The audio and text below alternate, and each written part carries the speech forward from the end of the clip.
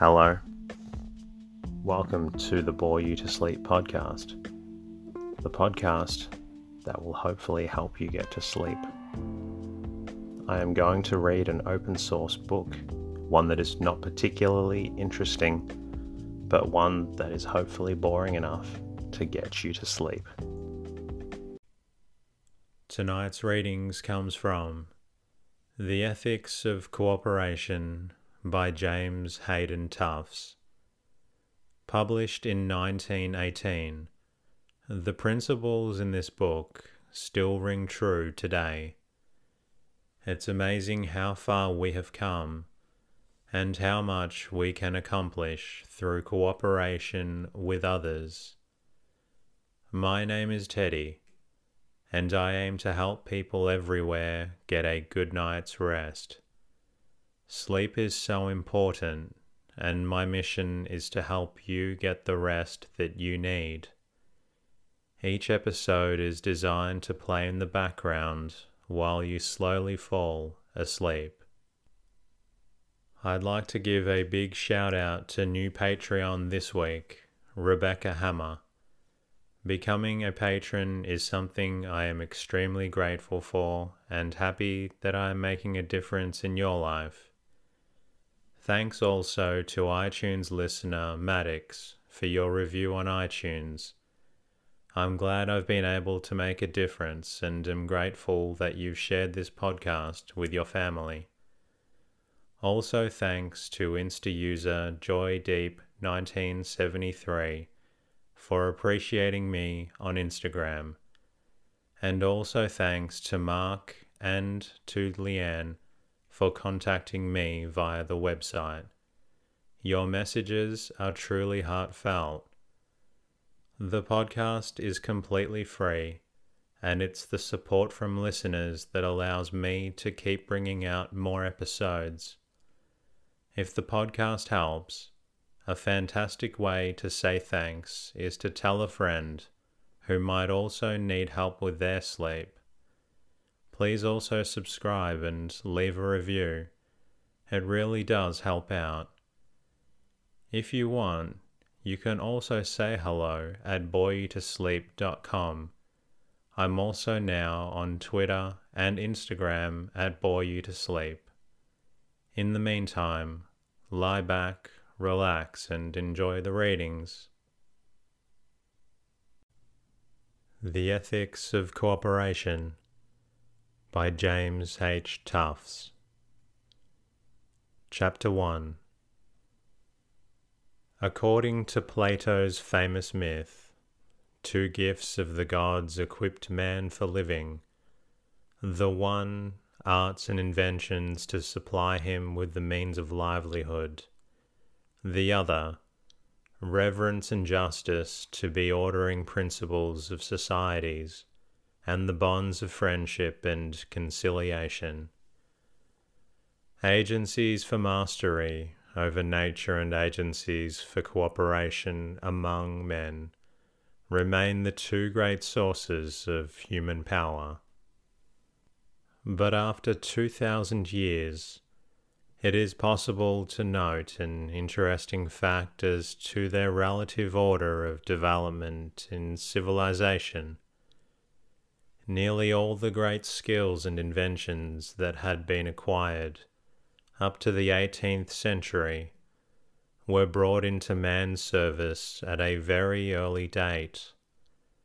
The use of fire, the arts of weaver, potter, and metal worker, of sailor, hunter, fisher, and sower, early fed man and clothed him. These were carried to higher perfection by Egyptian and Greek, by Tyrian and Florentine, but it would be difficult to point to any great new unlocking of material resources until the days of the chemist and electrician.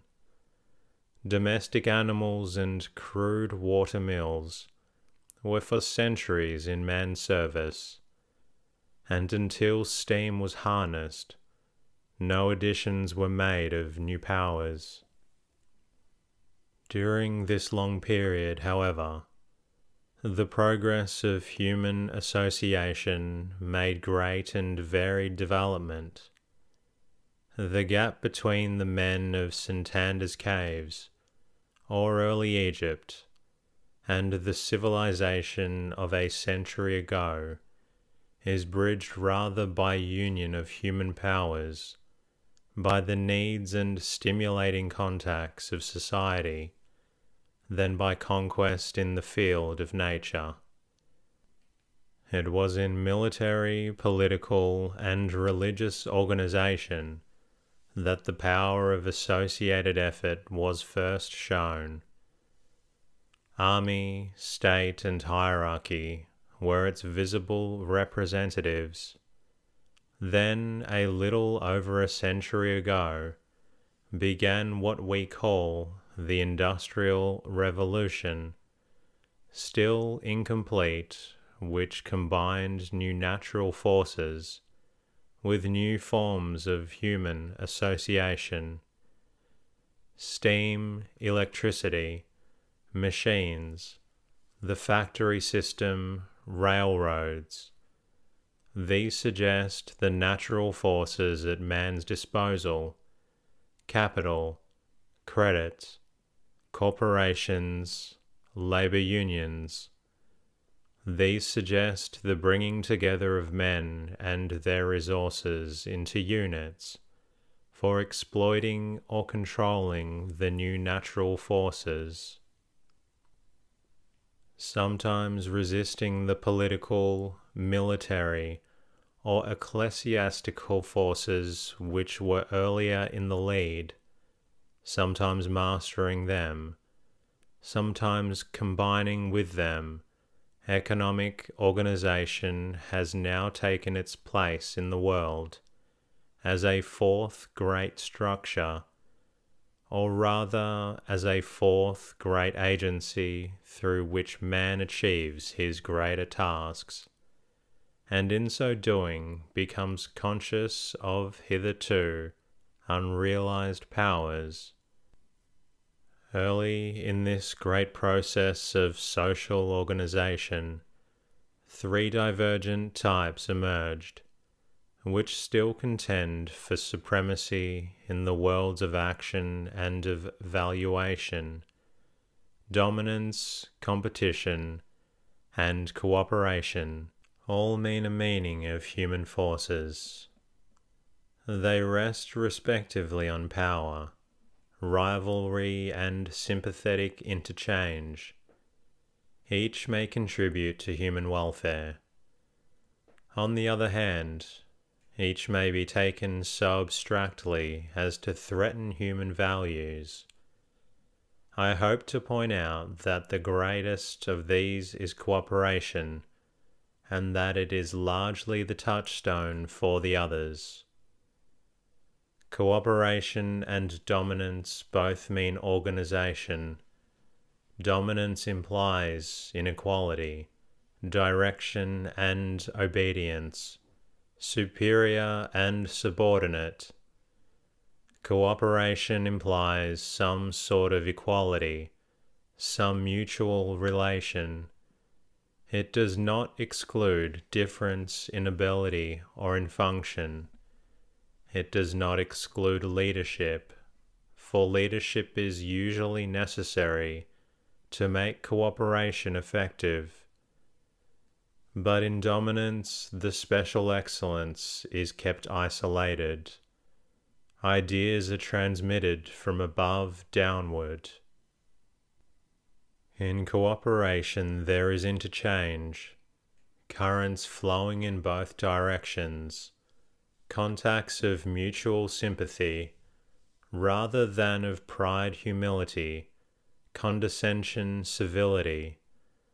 The purpose of the joint pursuit in organization, characterized by dominance, may be either the exclusive good of the master or of the joint good of the whole organized group. But in any case, it is a purpose formed and kept by those few who know. The group may share in its execution and its benefits, but not in the construction or in the estimating and forecasting of its values. The purpose in cooperation is joint, whether originally suggested by some leader of thought or action, or whether a composite of many suggestions in the give and take of discussion, or in experiences of common need. It is weighed and adopted as a common end. It is not the work or possession of leaders alone, but embodies in varying degrees the work and active interest of it all. Cooperation and competition at first glance may seem more radically opposed, for while dominance and cooperation both mean union of forces, competition appears to mean antagonism. They stand for combination, it for exclusion of one by another. Yet a deeper look shows that this is not true of competition in what we may call its social, as contrasted with its unsocial aspect.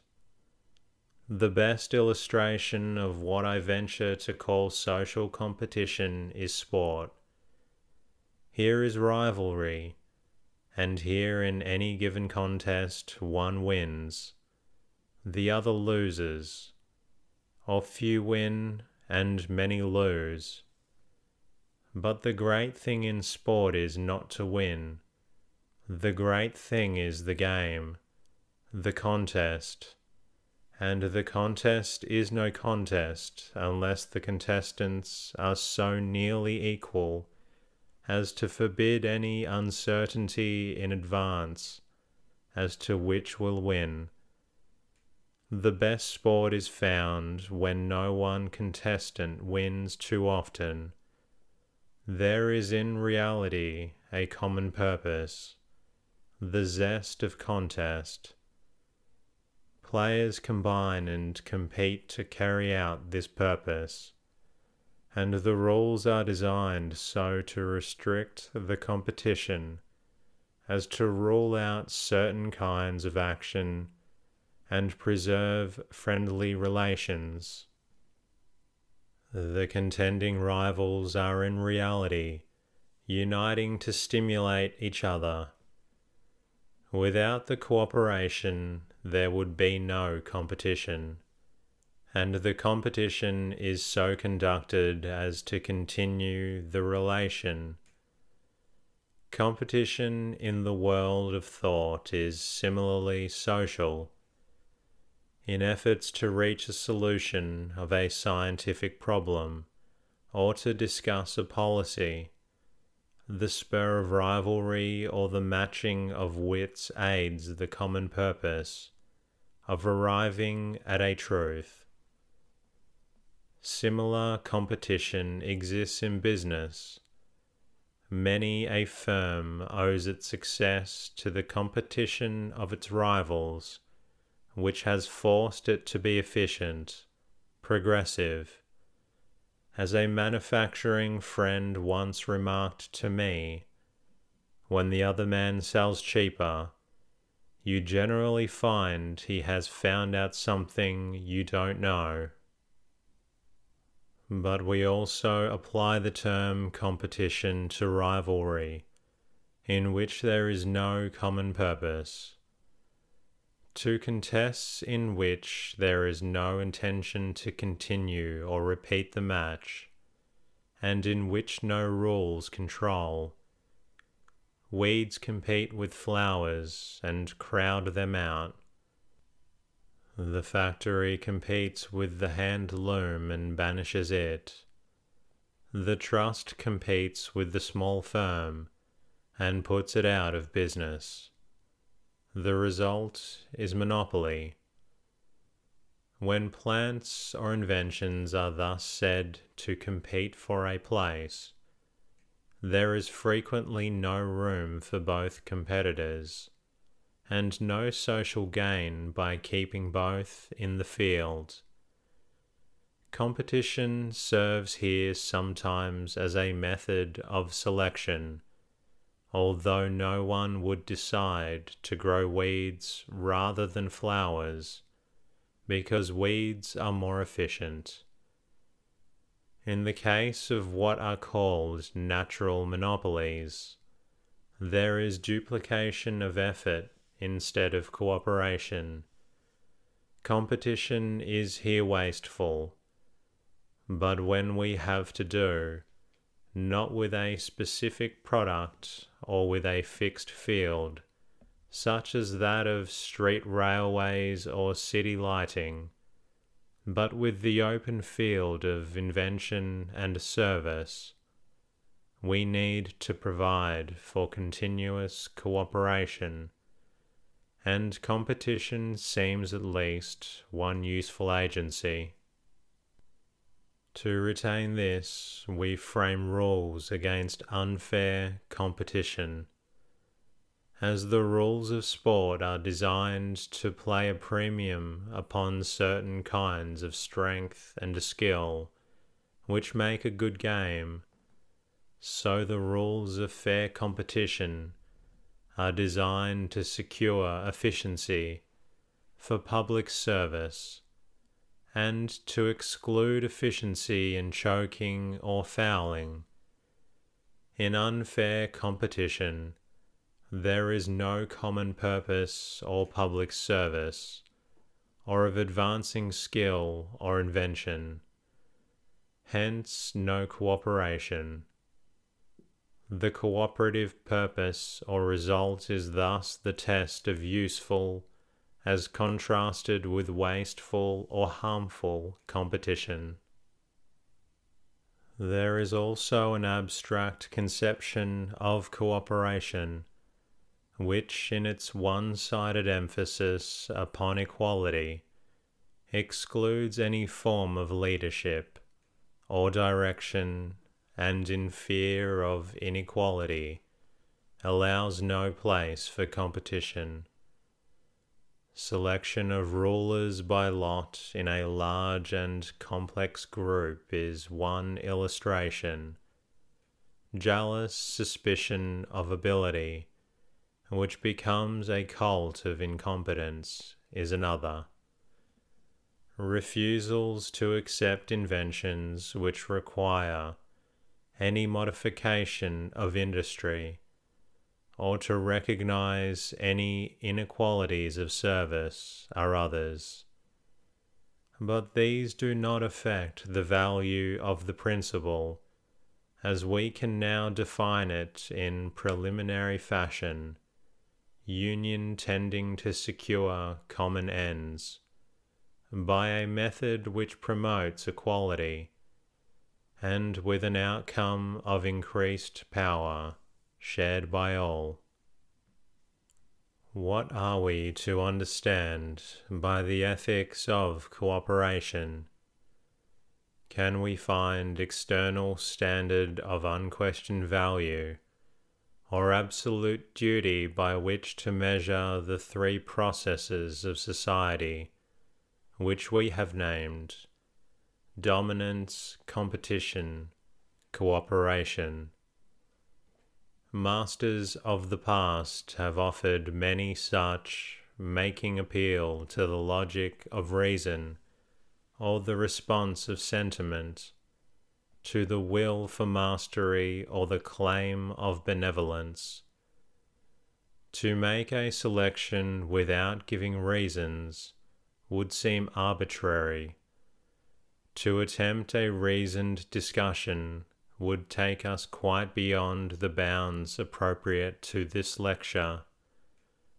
But aside from the formulations of philosophers, humanity has been struggling, often rather haltingly and blindly, for certain goods, and setting certain scenes and signposts which, if they do not point to a highway, at least mark certain paths as blind alleys. Such goods I take to be the great words: liberty, power, justice. Such signs of blind paths I take to be rigidity, passive acceptance of what is. But those great words, just because they are so great, are given various meanings by those who would claim them for their own, nor is there complete agreement as to just what paths deserve to be posted as leading nowhere. Groups characterized by dominance, cutthroat competition, or cooperation tend to work out each its own interpretations of liberty, power, justice, its own code for the conduct of its members. Without assuming to decide your choice, I can indicate briefly what the main elements in these values and codes are. The group of masters and servants will develop what we have learned to call a morality of masters and a morality of slaves. This was essentially the code of the feudal system. We have survivals of such a group morality in our code of the gentleman, which in England still depreciates manual labour, although it has been refined and softened and enlarged to include respect for other than military and sportsman virtues. The Code of Masters exalts liberty for the ruling class and resents any restraint by inferiors or civilians, or by public opinion of any group but its own. It has a justice which takes for its premise a graded social order, and seeks to put and keep every man in its place. But its supreme value is power, likewise for the few, or for the status consisting of society, organized and directed by the ruling class.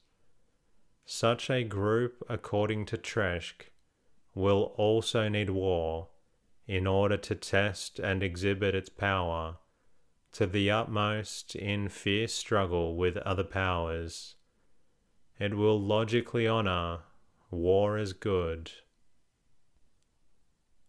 A group practicing cutthroat competition will simply reverse the order, struggle to put rivals out of the field, then monopoly with unlimited power, to control the market or possess the soil.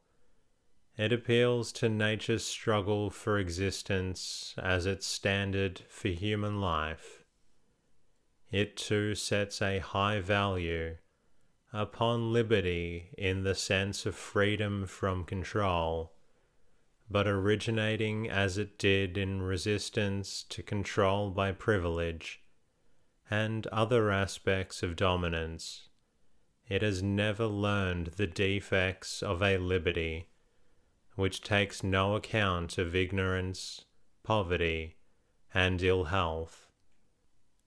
It knows the liberty of nature, the liberty of the strong and the swift, but not the liberty achieved by the common effort of all.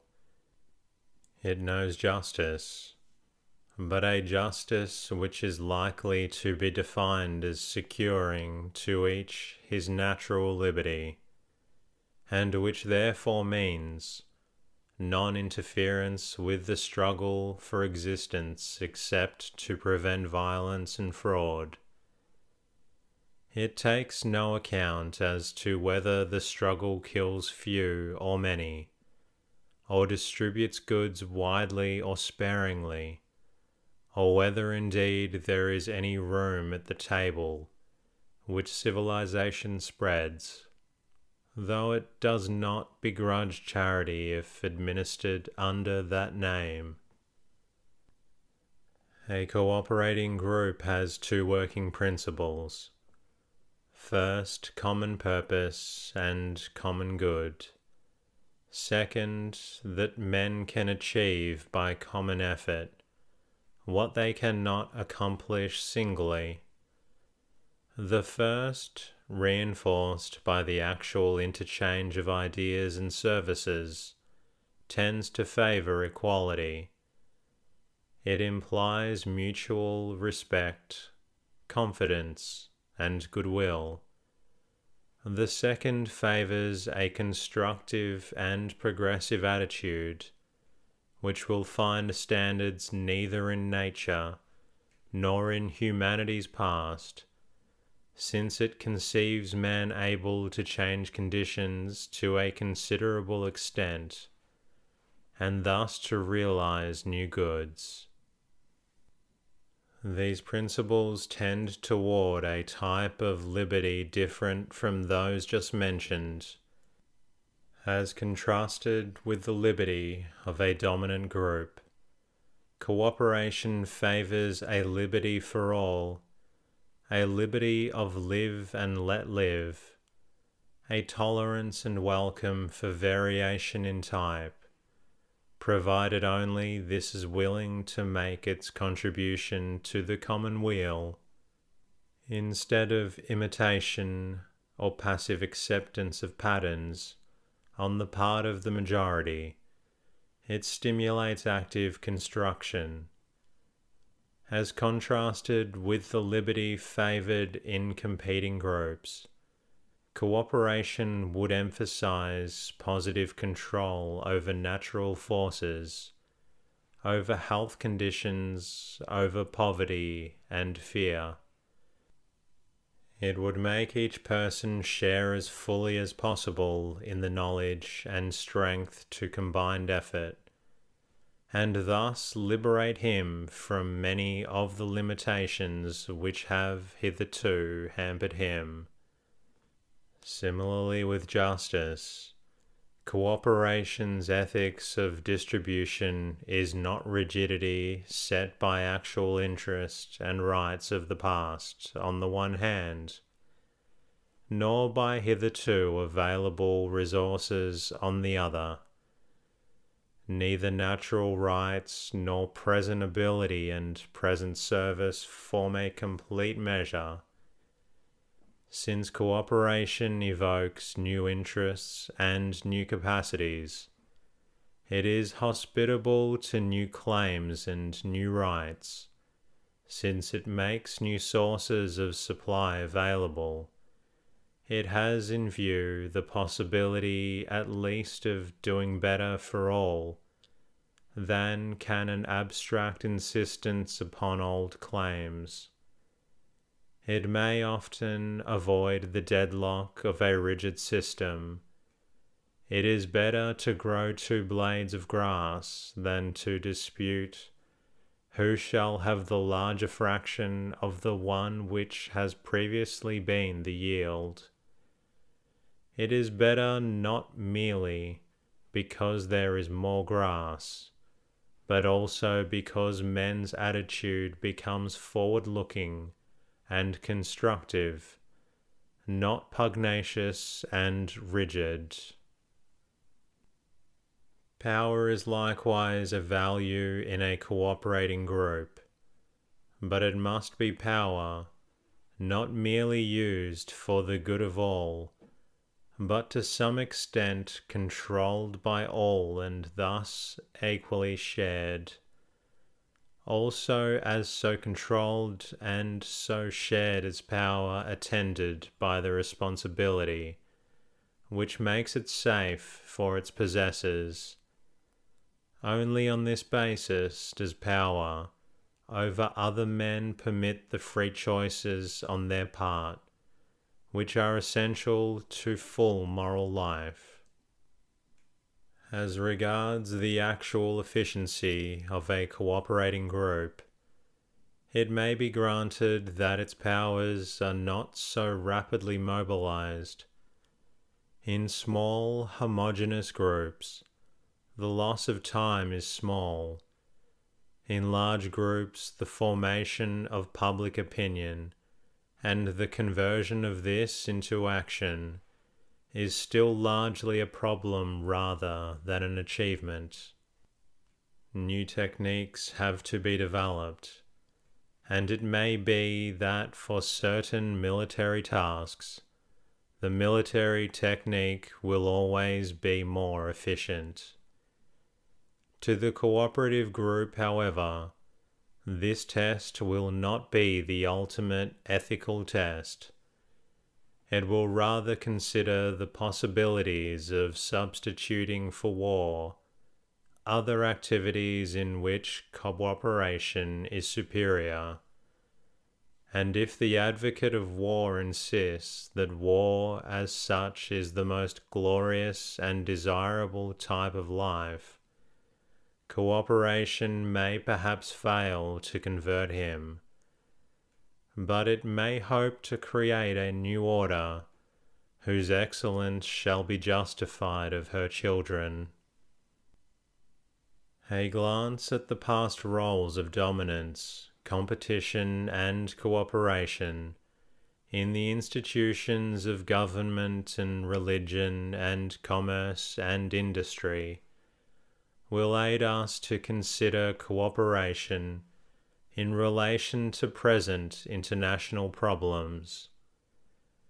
Primitive tribal life had elements of each of the three principles we have named, but the discovery by some genius of the power of organization for war, the principle of dominance won, seemingly at a flash, the decisive position. No power of steam or lightning has been so spectacular and wide-reaching as the power which Egyptian, Assyrian, Macedonian, Roman, and their modern successors introduced and controlled. Political states, owing their rise to military means, naturally followed the military pattern. The sharp separation between ruler or ruling group and subject people, based on conquest, was perpetuated in class distinction. Gentry and simple lord and villain were indeed combined in the exploitation of Earth's resources, but cooperation was in the background, mastery in the fore, and when empires included peoples of various races and cultural advance, the separation between higher and lower became intensified. Yet though submerged for long periods, the principle of cooperation has asserted itself, step by step, and it seldom loses ground, beginning usually in some group which at first combined to resist dominance. It has made its way through such stages as equality before the law, abolition of special privileges, extension of suffrage, influence of public sentiment, interchange of ideas, toward genuine participation by all the dignity and responsibility of political power. It builds a Panama Canal, it maintains a great system of education, and has, we may easily believe, yet greater tasks in the prospect.